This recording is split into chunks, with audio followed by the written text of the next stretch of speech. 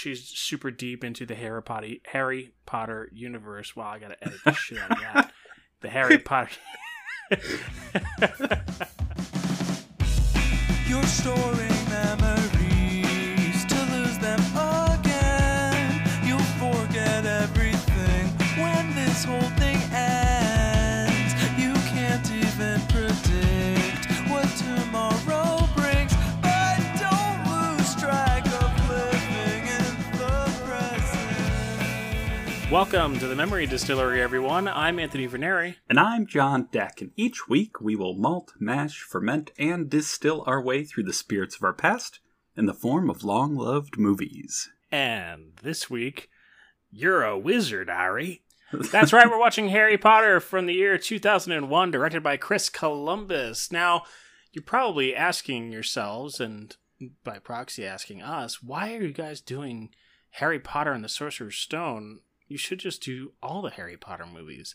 To which we have decided to respond, that's exactly what we're going to do. We had such a great time doing the Summer Blockbuster series, and you guys seem to have such a great time listening to it that we figured we'd do something else that was sort of fresh and new and different. So we decided, what better than an anthology series? And so we're going to do all 8 Harry Potter movies for you, our dear listeners.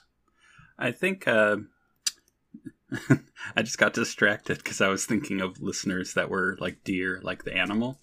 Because of Patronuses, because sometimes you'll come across... Oh, there you go. You'll come across a deer Patronus. So that's a nice tie-in. Yeah, thank you. I about once every 9 to 12 months, I like to reference something that has a little bit to do with whatever movie we're talking about. This has been one of those little projects or series we've tossed around and mentioned, and then thought, oh man, but that would be a rather large commitment. Let's just do it later. We'll talk about it later. And then, like Anthony said, after the Summer Blockbuster series, we're in that series mode where we're looking big, we're looking epic, and I just thought, the first movie came out almost 20 years ago. So it just really fits into that combination of our seeking through nostalgia of things that we've enjoyed a long time ago. And it of course, runs through to, the final 2-parter. It's fairly recent. So it'll be quite a little journey happening in just, 7 weeks' time, because I think we're going to end up doing parts 1 and 2 of the Deathly Hallows together in the final episode. Spoiler alert. Yeah, that'll be a nice undertaking. It'll be challenging but fun. I think we're going to have a really good time with it. And it'll be a nice segue, too. Once we finish this series, it'll take us right into our spooky Halloween stuff. So yeah. I think that it'll be a really good time over the next few weeks. So quick question for you. Right off the bat, it's in 2 sections. I'm going to ask you to rate from 1 to 10, 10 being the greatest, your level of love for A, the Harry Potter series via book or novel, or B, the movies. Now, I don't even know for sure if you've read all the books and seen all the movies. I just am coming at you. What do you got? So I did read the books. It's been probably... I've read Deathly Hallows when it came out, or a few weeks after it came out, and I've not read any of them since. So that gives you an idea of sort of how long it's been. 1 to 10 for the book series, I would say this is probably about an 8 for me. And the films, I would say, are probably right around the same place, maybe 7.5 or 8. Cool. I'd say with the books, I've read through the whole series twice, and have gone back and reread some things here and there, especially when I was really in the midst of... Mixed? That's not even a word. In the midst of Harry Potter. That's how Hagrid says mixed. Exactly. I'm working on the accents. I'll keep working on. But I love the series, and then I listened to it again, or not again, but I listened to the books via audio, and that was a lot of fun as well. So I've had a lot of experience with the source material, and seen the movies a whole bunch. Well, that's a lie. I can't say a whole bunch, but I've seen them several times, and I'd say, well, let's just say I think there's high points and low points in the movie series. Sure. So it's hard to give it a rating. For the books, I'll give it a solid 9.2. out of 10. Like, I absolutely adored the book series.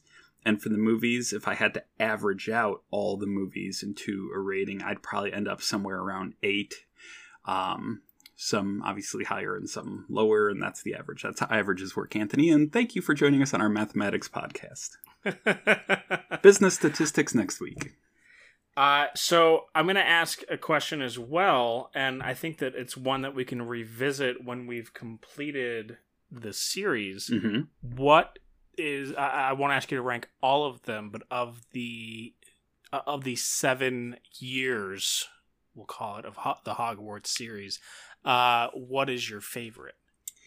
I'm just going to give one answer overall and not try to break things down from book, movie, whatever, and I'll say The Prisoner of Azkaban. Yeah, that's probably most people's. It's mine, so... I just like to pick whatever your answer is going to be and make it my answer. That's your MO. Like, we did discuss what the answers were going to be beforehand, and then you changed yours, so... yeah, actually, a fun... I don't know if it's a fun anecdote, but it's an anecdote nonetheless. So, my most recent watching of this series was just a few years ago when my son, his godmother, she's super deep into the Harry Potter universe, and she wanted to introduce my son to it because he hadn't read any of the books, and I think he'd only watched Sorcerer's Stone and maybe the one after that. So she was like, well, I'm going to get you all the books and then I'll get you all the movies. And I'm like, well, hold on. If he's going to get all the books, he's going to read all the books and he's going to do it before he watches the movies. So the way that we worked it out was you can watch the movies, but you have to read each book first. So he read The Sorcerer's Stone and then we watched The Sorcerer's Stone and then he read, book 2 and watched movie 2 and so on and so forth. I don't remember the order of them, but that's not important to this story. But the point is, it's how I got my son really into Harry Potter, by getting him to, read the books and then watch the movies. And then we actually had like good discussions about the differences between the two and like inconsistencies and things that were left out and things like that. And it was a lot of fun. It was actually a really, really nice father-son bonding moment. That's awesome. I've always been of the opinion that I wish they had made the Harry Potter series a TV series, like a high budget Game of Thrones TV series. I say Game of Thrones, I mean that budget. Because please not Game of Thrones-esque, because that's... Okay, yeah, anyway. But like, I really just wish they had the time to translate the material into something more substantive, because I think one of the repetitive drawbacks we'll come across on several of the movies is how abbreviated they are, and it's hard to take the flow of a 900 page novel and then break it down into 2.5 hour movie. It's like you have to cut. What do you cut? That kind of thing. So I'm sure we'll get into that movie by movie as we go and look at the highlights and lowlights, but I'm pretty pumped. I have some fun little creative ideas for us for digesting these movies as we go, but I'll save that for after we actually watch. Awesome. Well, why don't we go and watch it? That's what John and I are going to go do right now. So if you want to, you can pause and watch along with us, and then we can all talk about it together. It's currently streaming on HBO Max, as well as a handful of other services. Plus, you can get it from any of those streaming rental services. I'm probably going to watch it from our personal library here at home because we have all of them. I imagine John's probably going to do that as well. And when we come back, we are talking Harry Potter and the Sorcerer's Stone. John, are you ready? Expecto I am. Let's do it. All right.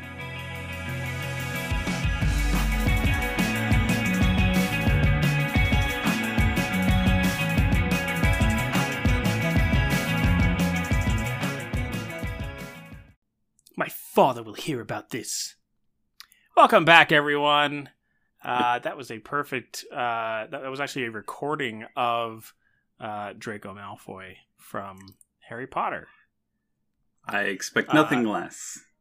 Yep, this perfect audio. So, let's jump right into it. We have a lot to cover. Now, John, when we stopped the recording, you had some stuff that you had suggested, and that I thought was pretty cool as far as ideas for this episode, and possibly the rest of the anthology goes. So why don't you tell the audience what that is, and then we can jump into it. Yeah, absolutely. I mean, on top of all of our regular commentary on the movie itself, I feel like we can't dive into a many-part series on Harry Potter without getting to know a little bit about ourselves and where we ourselves would fit within the Hogwarts universe. So, the first thing, I mean, before we even get into the movie and all that kind of stuff, is I think everyone listening needs to understand what house Anthony and I belong to.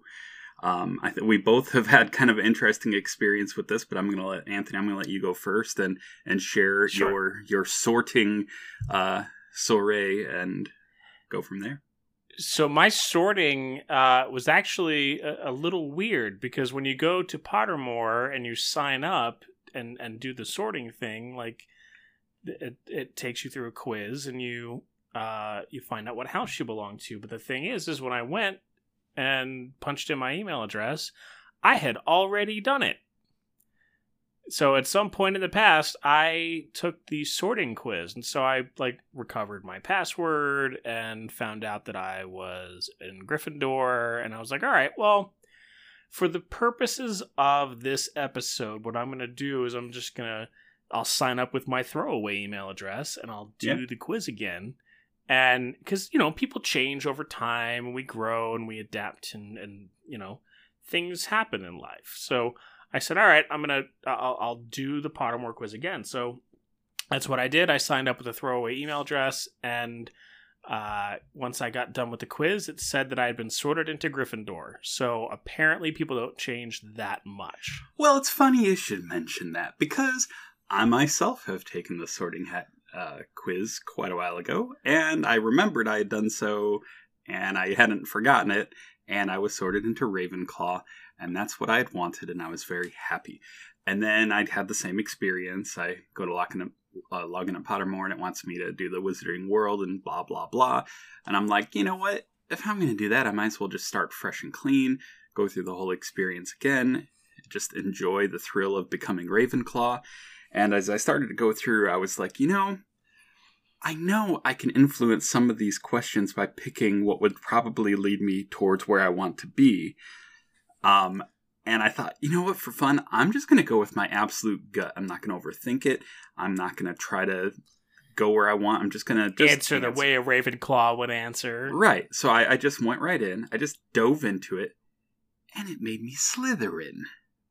Oh, interesting. And I think this ties into the movie in the way that, here we are just jumping right in, but we're going to be all over the place, folks, because this is a big movie itself, and we're covering, what were there, 35 movies in this franchise? There's a lot to do. Something like that, yeah. But so I just want to jump Fucking strap in, folks. I'm just jumping straight into the Sorting Hat, because it's one of those things where you see this a little bit, where I think it's not just some hat that just magically chooses for the students where they're going to go.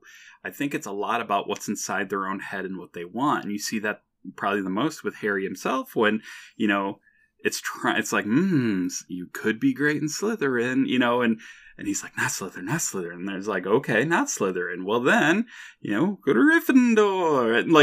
And it's kind of brought up as though maybe he could be in different houses but what he really consciously was really wanting, that's where he was sent. So I feel, even though this quiz now is sorting me to Slytherin, I feel that the desire I have to be and to uphold the qualities of a Ravenclaw would override that, and the Sorting Hat would in fact put me in Ravenclaw, because that's what I would want. That's fair. I think that's probably a good assessment of how the Sorting Hat works, especially if we look at, like you had said, how the sorting ceremony went in the movie. It's not necessarily just, oh, well, you're a Weasley, so obviously you're going to be in Gryffindor. It could have very easily been, oh, Ron's a Hufflepuff because he, in his head he has certain qualities, and his brain is wired a certain way, and so he would be a Hufflepuff or a Ravenclaw or whatever. Yeah, I feel so. The fact that Harry like so vehemently didn't want to be a Slytherin because he saw, what Slytherin students were like, and like how big of a dick Malfoy was. Like he willed it, and not that necessarily he changed the outcome of what the sorting was going to be, but do you kind of get what I'm saying here? Yeah, and to go along with that, I do think perhaps with the Sorting Hat that its function is almost more to help direct their future and not look at the past. So it's not trying to figure out who they have been, but rather who they need to be or who they should be or can become.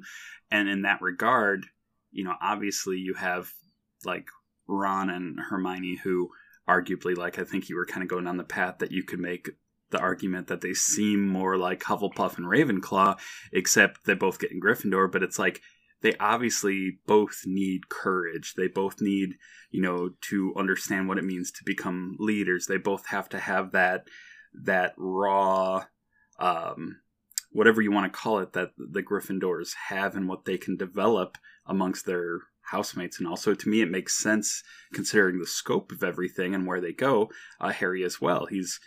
Everything's new to him. He's kind of a blank slate, and he is destined, for these many things. So he could have thrived, could have had a different story in any of the houses, and that could have been an interesting retelling. And I'm sure out in the world of fan fiction, it's been explored, a million times over at this point. But yeah, I just right off the bat, I'm just going to let you know I'm not going to return my Ravenclaw scarf in exchange for a Slytherin one. I'm just not going to do it. No, I don't think anyone expects you to. I don't even think the Sorting Hat would expect you to like renounce your love of Ravenclaw and your willingness to be in House Ravenclaw, as it were. So, cool. So let's talk a little bit about the movie itself. Now, those of you who have not watched it, what are you doing with your life? Like, go and watch this movie. It was just re-released in China this weekend, and it's now surpassed $1 billion US dollars for its overall box office haul. Oh, wow. No kidding. Yep. That's insane. I'm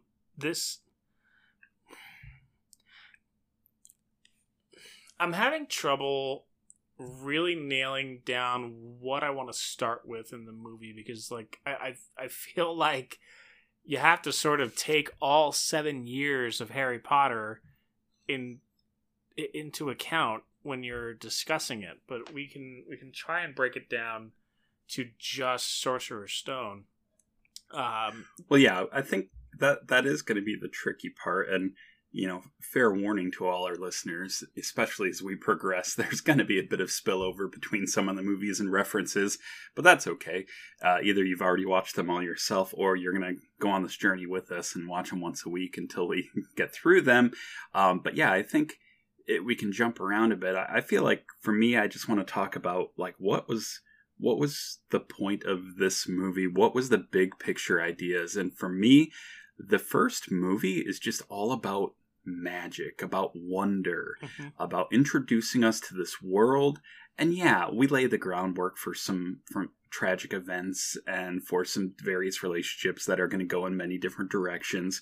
But really, just all throughout, this was just one of those things where if I came across these books and these movies when I was younger, I have no doubt I'd be even more obsessed than I am now, because that idea, like going back to school, was never one of those super exciting things that I loved to do as a kid, other than getting like a new Trapper Keeper or, cool folders or new shoes. Or other than that, it was kind of a nightmare and something I really dreaded a lot. But the very thought of I could have sidestepped those stupid parts of life and gone to a place where I'm taking magical trains and boats out to a castle where I'm going to learn how to levitate things. And it's like, the very essence of that. We're not getting so, even though there is a bit of life-threatening danger in this one, just a touch, it's really not that dark. It doesn't dwell on these things. We're just being introduced to the wonder of it all. And I think between the score, the music just lifts you up in all the right places, and the set design and the special effects, like it holds up 20 years in. I still feel magically transported when I watch the movie. You know, the visual effects I wasn't 100% bought in with. And it's not necessarily that they were bad. It's just that I remember them getting better over time. And like that, I think that in my head, with regard to visual effects, there was this expectation that, oh, it's gonna look like this, and it didn't. And it looked older and sort of less clean and less sharp and much more like green screened and stuff like that. And I know obviously on a Quidditch pitch, like you're gonna have green screen with these kids flying around on brooms. Like, it's just not, you cannot shoot that with practical effects. It's not feasible in any way, shape, or form. But it was very obvious to me. Like, everything was very sort of two-dimensional, and you didn't really get the proper depth from it. And so that, I think, to me... I think you don't understand. I'm sorry, you misunderstood this movie then, because there were, like, the Quidditch scene and all, maybe you didn't know that, like, all of the figures become somewhat animated and two-dimensional because of wizardry. It's not special effects that don't stand up. When Harry's getting tossed around on his broom and it's bucking him around, like, the reason we can have fun and not worry about his, mortal life is we understand that he's just become a slightly cartoonish caricature of himself. Gotcha. It all works out very, and then we see that Hogwarts exists in just two dimensions. Okay. Well, not all of Hogwarts, but during certain times, and like when Harry climbs on top of the head of a cave troll, like, it's for his own protection that things become animated. Sure. And so I think you perceive that as special effects improving over the next, 15 years. But in reality, as they age and their prowess increases, it becomes more and more real. So the dangers become deeper. Sort of taking off the training wheels, as it were. Gotcha. Yeah, okay. Exactly. So first years get a break, literally sometimes with their bones. But they also have that magical time where they could just enjoy walking down a corridor, with an invisibility cloak on. And sometimes, the biggest thing to be afraid of is just a wily cat looking for you. Sure. It's At other still times, fun. it's a little light murder. Like, A little light murder, yes. Maybe just a little just a bit of unicorn blood. There you go. Just a bit, just to tide you over when you're just feeling a little bit ghostly. Just these nice little touches. It's not that bad of a thing yet. Speaking of the unicorn blood, sort of, or a unicorn blood adjacent. Which is something we bring up all the time. Oh, yeah. That's a common phrase, unicorn blood adjacent. I used it 3 times today at work. Like, I was like, yeah. Someone's like, "Where's that burger place you really?" Oh, it's unicorn blood adjacent. Don't worry about it. Yeah, it works all the time. So the sort of final encounter scene where we first see the face of Voldemort on the back of Quirrell's head doesn't feel Voldemortish. And like, well, I get that have you ever lived on the back of someone's head? That's fair. That is fair. But we get sort of because that was recast, right? Like, the back of the head was recast. Well, no, not the back of the head, but Voldemort was recast. Like, who we see on the back of Quirrell's head is not who we see in Deathly Hallows. I'm going to clickety-clack, so hold on a second. Yeah, sure. Because I'm pretty sure I'm right. Because he who shall not be named on the back of Quirrell's head is played by Richard Bremer. Well, then you should have told me so I wouldn't have to clickety-clack. Well, there you go. But I'm pretty sure it's Ray Fiennes who plays Voldemort, is it not? Yeah. Yeah, I think... I don't even know if they collectively had a plan for the casting for Voldemort at this point. And so, yeah, he lived and existed as just a kind of amorphous blob on the back of Quirrell's head. So I wasn't really sure whether or not they had, if they finally, if they had the actual Ray Fiennes. Is it Ray or Ralph? Or I think it's Rafe. Rafe Fiennes. I'll buy that. But I didn't know if they had him just doing the voices, and this is such a weird point in technology that I don't know if they would do dot up his face to do motion capture, if it's going to be splayed on the back of someone's head.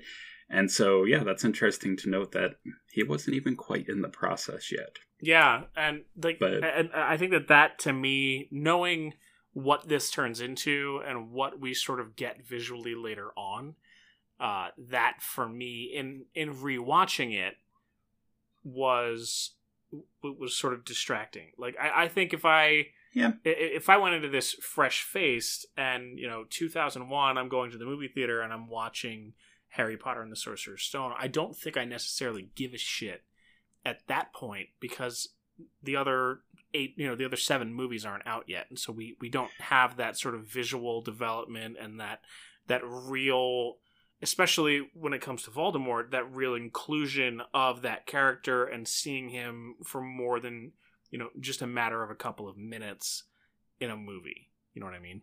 Yeah.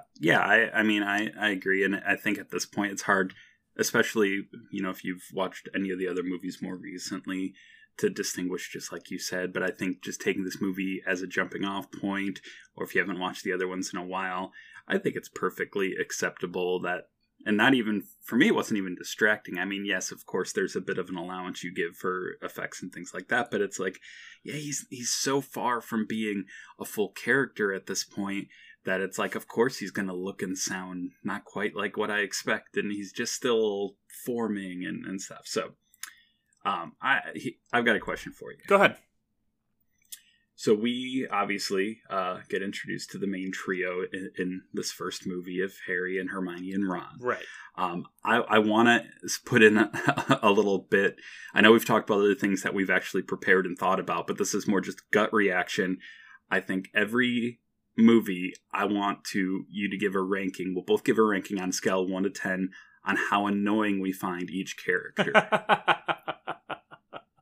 So right now, I'll say for Harry, he's at about a 1 or a 2. Cute, not annoying. Okay, so one being the least annoying, 10 being the most annoying. Gotcha. Yeah, I'd put him at a 1 to 1.5.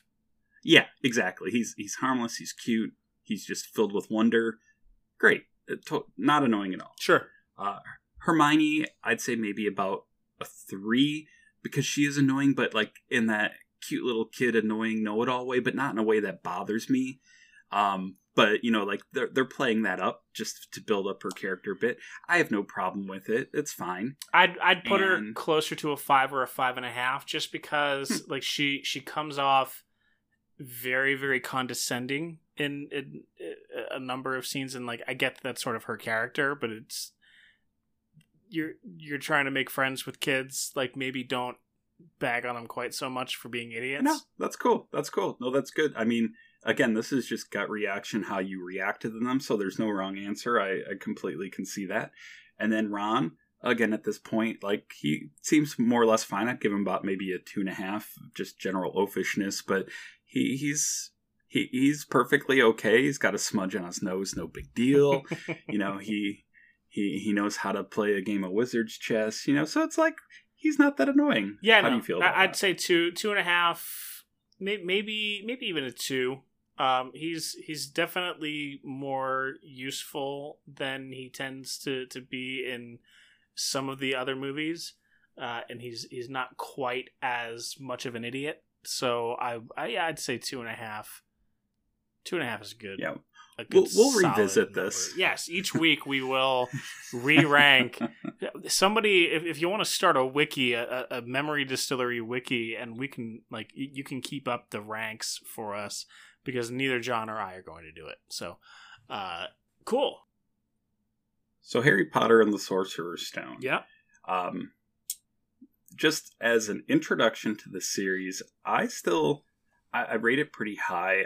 Like I said, I was still caught up in the wonder of it all. I wasn't too distracted.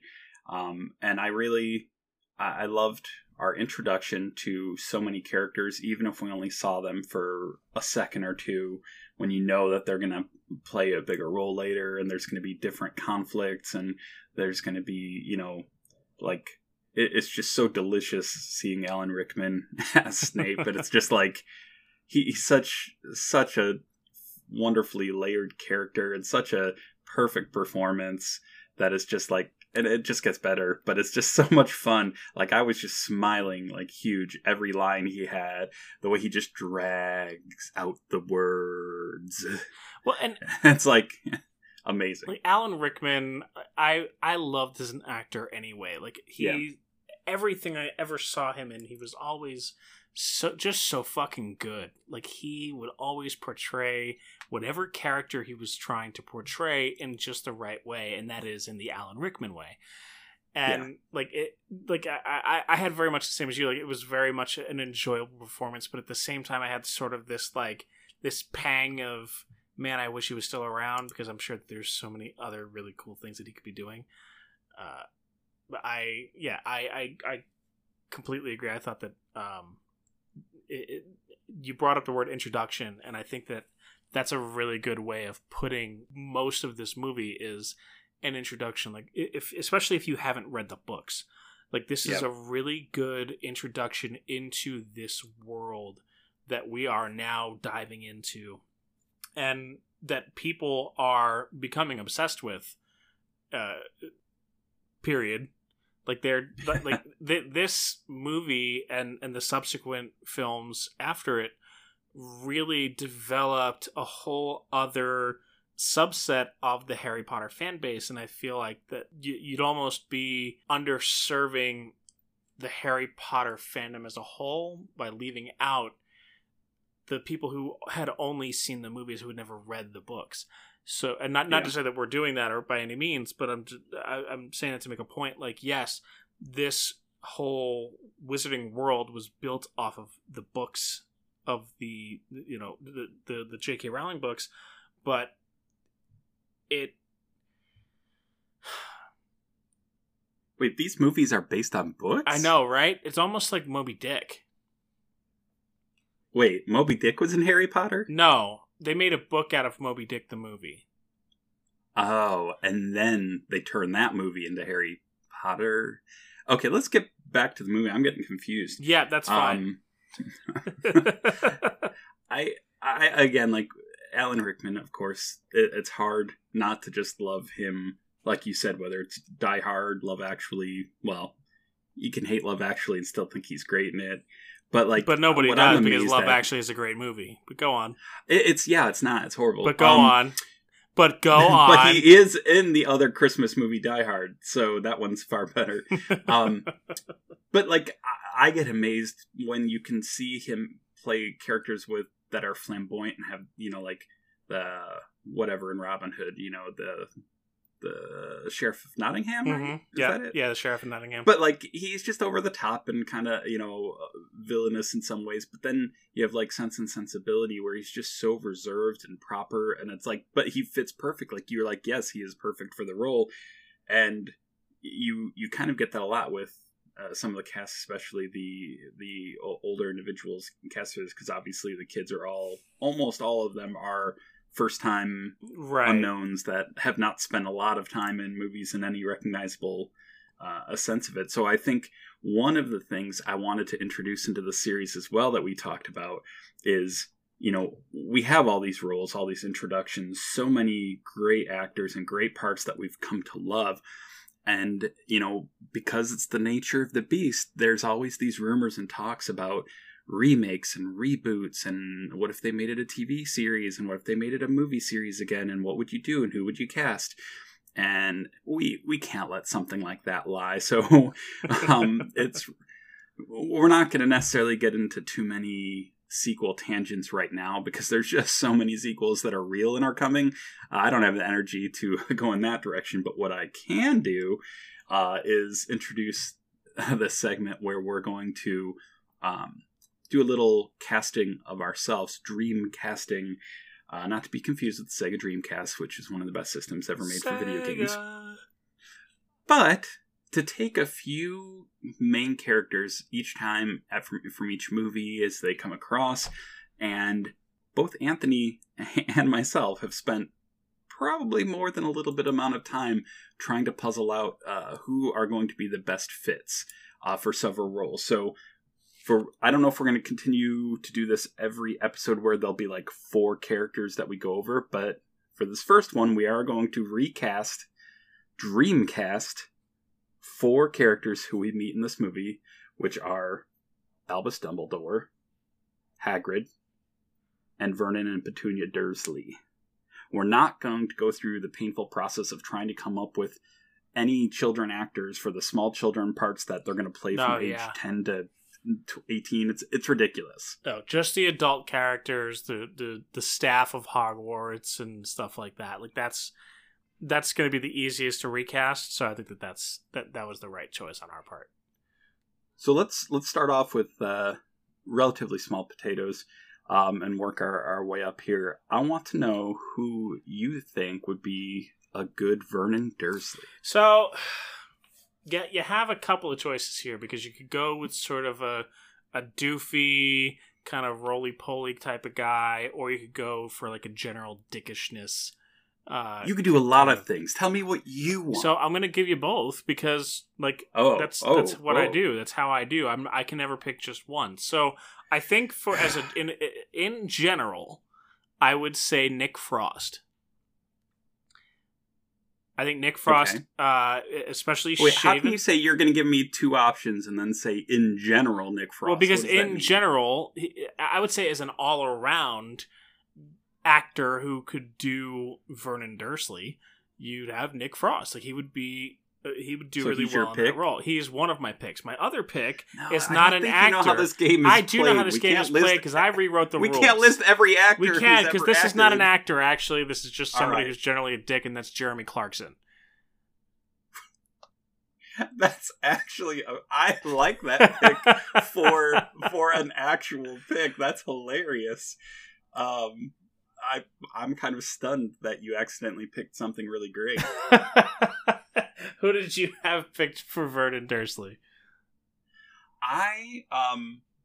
This one, I really felt like, because in the books especially, there's such an emphasis on his stature and kind of being like no-necked walrusy. And I wanted someone who could really play the idiot, who could play the like that. What are you doing? Get it back under the stairs. So I went with Ian McNeice. Oh, interesting. Listeners might know, if you ever watched Doc Martin, he was on there, or the Dune TV miniseries, he was the Baron Harkonnen.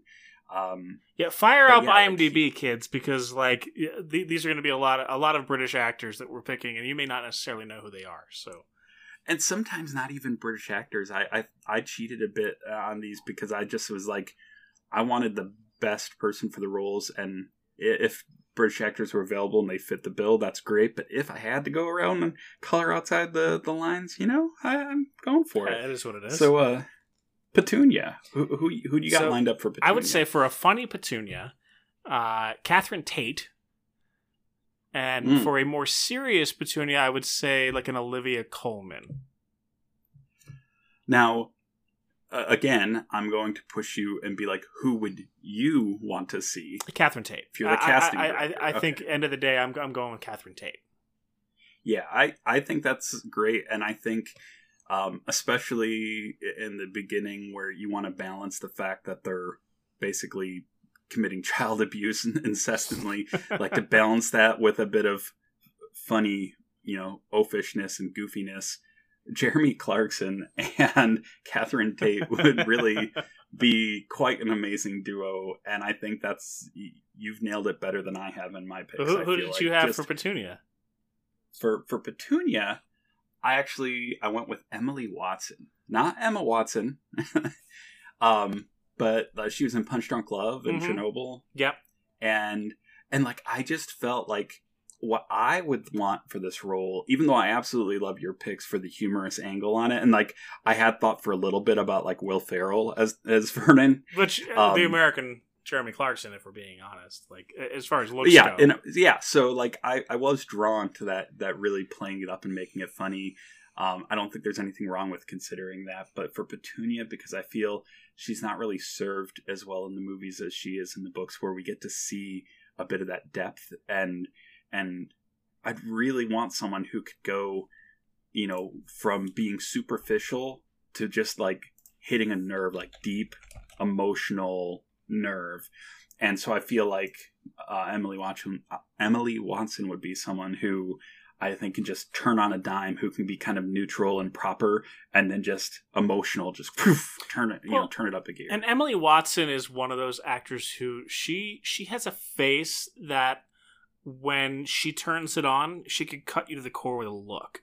Yeah. And like that's a big thing, especially when you consider the sort of child abuse aspect of the Dursleys' relationship with Harry. Like it's that I think is a very good casting choice. Now you also said Hagrid, right?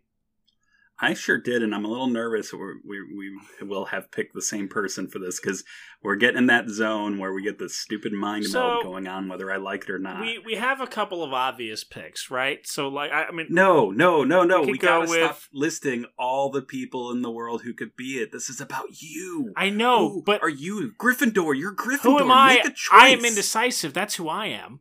Well, yeah, but you're in Gryffindor I now, could go so with you've Nick become Frost. brave and decisive. I could go with John Rhys Davies, but I think at the end of the day, speaking of like hiring American actors for British roles, I kind of want to go with the giantized Peter Dinklage, like in Avengers: Infinity War. Wow, that is not at all what I thought you were going to say. I don't know how I feel about that. I love Peter Dinklage, so I'm not going to automatically ridicule you. But that's interesting. So, because any actor, no matter how big or small of stature, they're going to be doing some kind of trick shots, emotion, or graphic effects, something to heighten and improve on his, size. Right. No actor is 9 feet tall. Like, yeah. So there's that. But like, when I was thinking about it, I just really felt like sometimes you have larger people who have a burly presence. And so, like, when you mention, like, Nick Frost, like I go, oh, okay, I could see that. Then again, it's hard to think of, like, a whole bunch of, like, large British actors that you feel would be great for a role like Hagrid. It's like, you're pretty limited. But, so I kind of went outside the British realm myself. And I don't know if you've seen him lately. I know we both kind of enjoy him as an actor. But have you seen Ethan Suplee lately? I have. He's jacked as fuck. Like, it's fascinating to hear him. I've seen some interviews and this whole process of just what he went through emotionally and physically to get to where he's at. But, like, he still has this soulfulness in his eyes and this gentleness when he's talking, even though he looks like the kind of guy you would not mess with at a bar because he would destroy you if he wanted to. Like, no, he looks like he should be in fucking Iron Man competitions. And so he's gigantic and strong. Just a big guy to begin with. I mean, he was I think he was close to 500 pounds at one point, but he's still huge, and he lost lots and lots of weight and then put some back on and is now super healthy and jacked, as you said. But like, when I see him giving interviews and stuff, like, he'll get these flickers of intensity and then he'll just kind of smile and kind of giggle a little or something. And it's like, wow, like, I want a Hagrid who is intimidating when he needs to be, but then you just turn, again, just kind of like with Petunia, where she goes from being like neutral and proper to being like emotionally torn. I want a Hagrid that can kind of be like dark and mysterious and foreboding, and then it's like, oh, he's just a cute fella. He likes he likes little animals. Like, I want that quality. So for me, that's what I thought with Ethan. I think Ethan Suplee is a great choice for that. That's a solid pick. All right, so it's do or die time. Yeah. We've come to the big one here. Albus Dumbledore, and so I have a dead actor and an alive actor, and I don't know. Got to be alive because we're talking about reality. It does have to be alive in reality. Because... Then in that case, that makes it pretty easy. We're going with Anthony Hopkins. Who's your dead pick out of the way? By the way, Sir Alec Guinness. Ah, okay, interesting. But yeah, we are talking about what if like today you were able to cast someone. So Anthony Hopkins, I don't have to ask why, but I do want to hear your reasoning. But I can instantly appreciate your pick. He was in my top 8. Oh, okay. Oh yeah, everyone. John messaged me before the show and said, "Hey, I started out with 8 and I narrowed it down to 3." And I'm like, "Oh, good. I've picked 2. I've got 1. I've made it to 1. Okay, that's good. So I think mostly, I guess, from an Anthony Hopkins aspect, like he's just very well rounded and able to take on kind of whatever role you throw him into. I don't think that you could ever call Anthony Hopkins a typecast actor. And so I think that whether it be, Hannibal Lecter or who, or Dumbledore in this case, like you could very easily see him kind of slide into just about any role that you hand him a script for. I think from a Dumbledore aspect, when you look at the qualities of Albus Dumbledore and how he carries himself and how he interacts with his professors in his school and how he interacts with his students, I think Anthony Hopkins is very capable of portraying those interactions, especially in how they differ, like how serious he can be with his professors and how lighthearted or caring or loving that he could be with his students. Okay, that's a respectable pick. I feel I had a slightly different process, but I can understand why you picked him, and I won't argue that it's a poor choice. But when I was going through this, I realized that I really kind of treasured 2 components of Dumbledore's character. There's more than 2 that exist, the 2 aspects to him, but they were the 2 that I really wanted to make sure that the actor could embody. One is the fact that he is capable of being a feared man.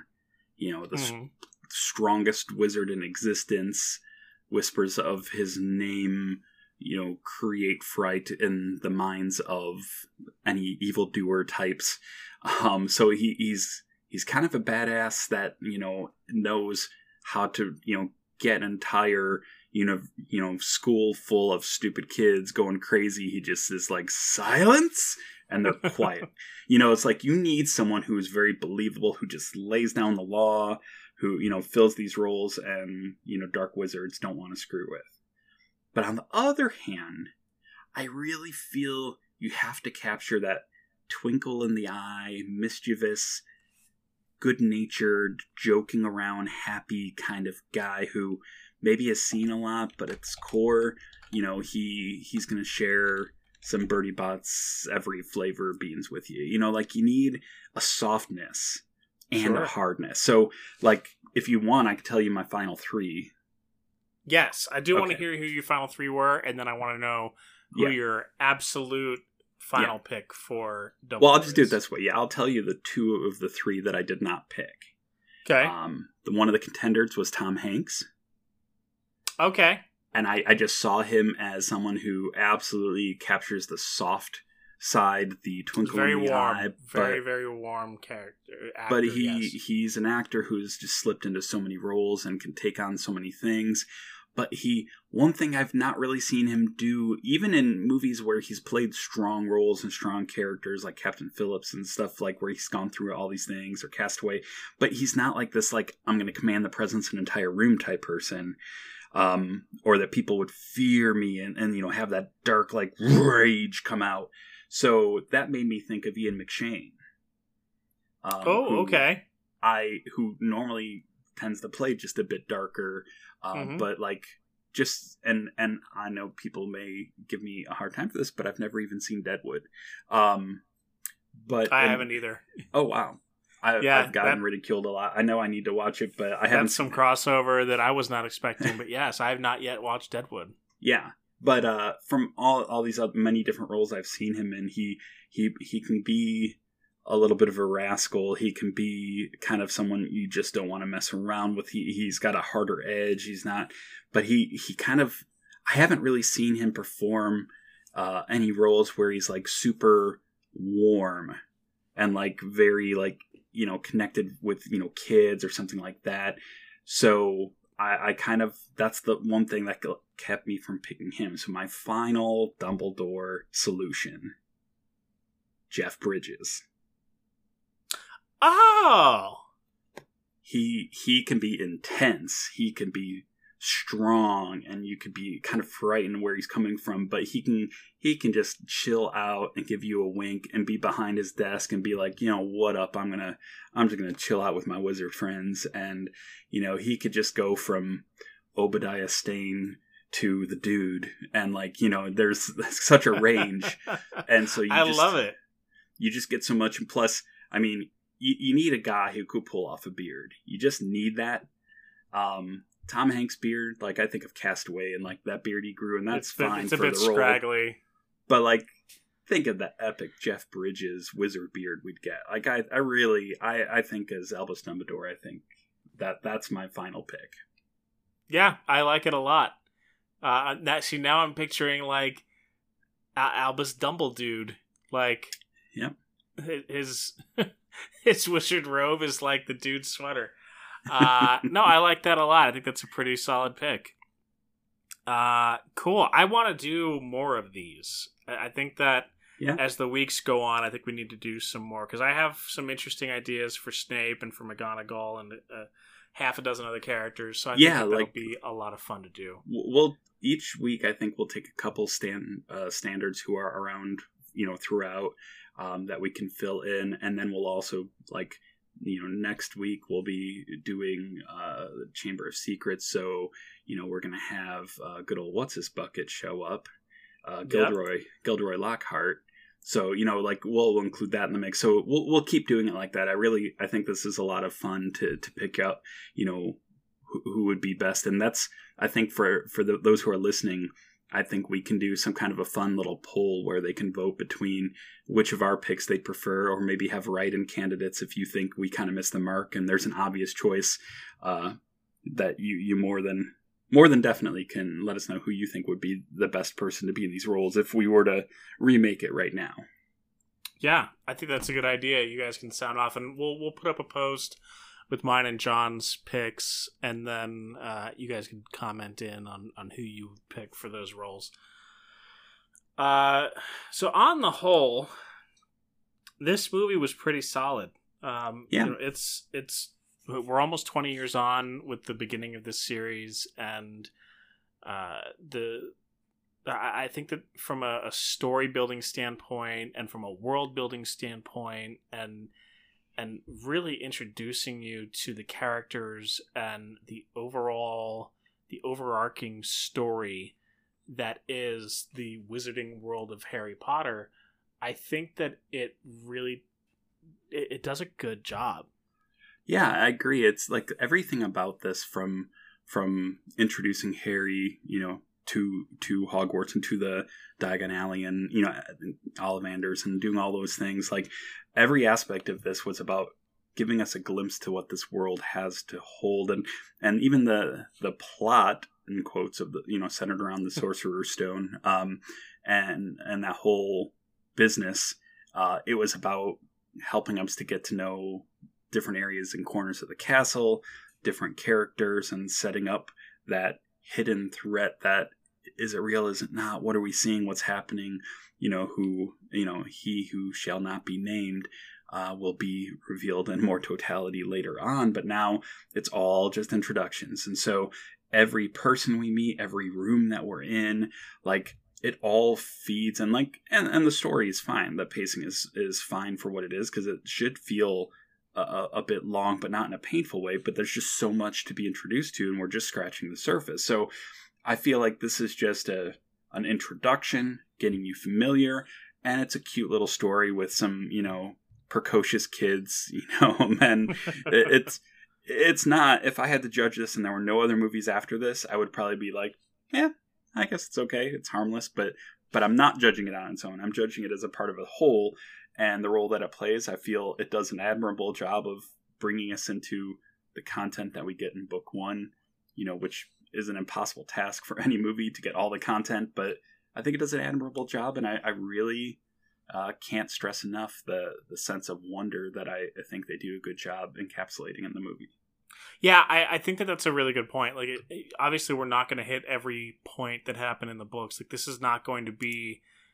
I could not imagine an 8-film series in which they also did some Lord of the Rings extended cut shit, where, like, you have 8 4.5-hour-long movies. Like, it's just not...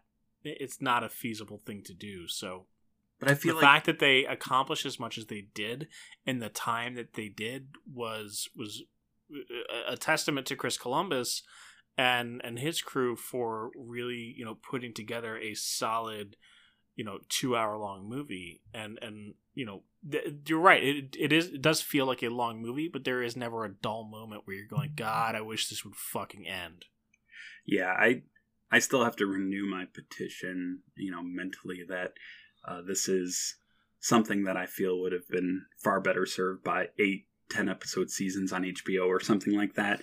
But for what we got and what it is, yeah, I give it a fair rating, because it does its job well. And it, even though, spoiler alert, I may not absolutely love some of the movies in this series, it does make me eager to want to continue and push my way through all the movies to capture the entire feeling of everything as a whole. Yeah, agreed. What else you got, John, before we bring this to a close? I don't think we need to do a final question, because... No, we're filled with questions all throughout each of these. I mean, again, to those of you who are watching this and are fans of the Harry Potter universe, I figure there might be a decent cross-section. Rest assured, we're going to have more in-depth quizzes about who Anthony and I are within the world of Harry Potter. What kind of wands do we have? What are our Patronuses? Things like that. That's all to come, as well as introducing more recasting, dreamcasting for the future. But really, from my end, I just think that I'm just going to do the wrap-up, and I'm going to do Anthony's part and say, that's our show, everyone. Be sure to subscribe to us, leave a magical review on Apple Podcast or Stitcher, or wherever you get your podcasts. And again, one thing we haven't done in a little while is just beg you to do reviews. If you can just do like a 14-second review saying what you like about our show, that really means a lot to us. That would be wonderful. And we'll be releasing these episodes new each Monday, and we're in the thick of it now. We are in the Harry Potter universe, and we'll be here for a while. So stay tuned with us each week as we distill another favorite from our past. Yeah. And you know what? Before we go, one last thing I liked about the movie was the score. Yes. Really prevalent throughout the score was Destroying the Evidence by Semaphore. Oh, wait. All throughout. No. That's just the theme for our show. We hear at the beginning, middle, and end. But you can hear that on our show, or you can check it out wherever you stream music, whether it's on Spotify or on iTunes or wherever. So go and check them out. They are a great band. They have a lot of really cool songs. And you can get to us via email, thememorydistillery@gmail.com. Hit us up on our socials. The Facebook.com/TheMemoryDistillery is probably one of the most active, with Twitter at a very close second. Twitter.com/TheMemoryDistillery. Shit. Yeah. What the fuck is our Twitter handle? Twitter.com/TMDpod or on Instagram at TMDpod. And yeah, you can get us at those spots. TMDpod.com if you want to see our website. It's very pretty. John did a great job on it. Thank you, John. And that's about it. Thank you guys so much for listening. I'm Anthony Ranieri. And I'm John Deck, and this has been The Memory Distillery. Stay classy, Gryffindor.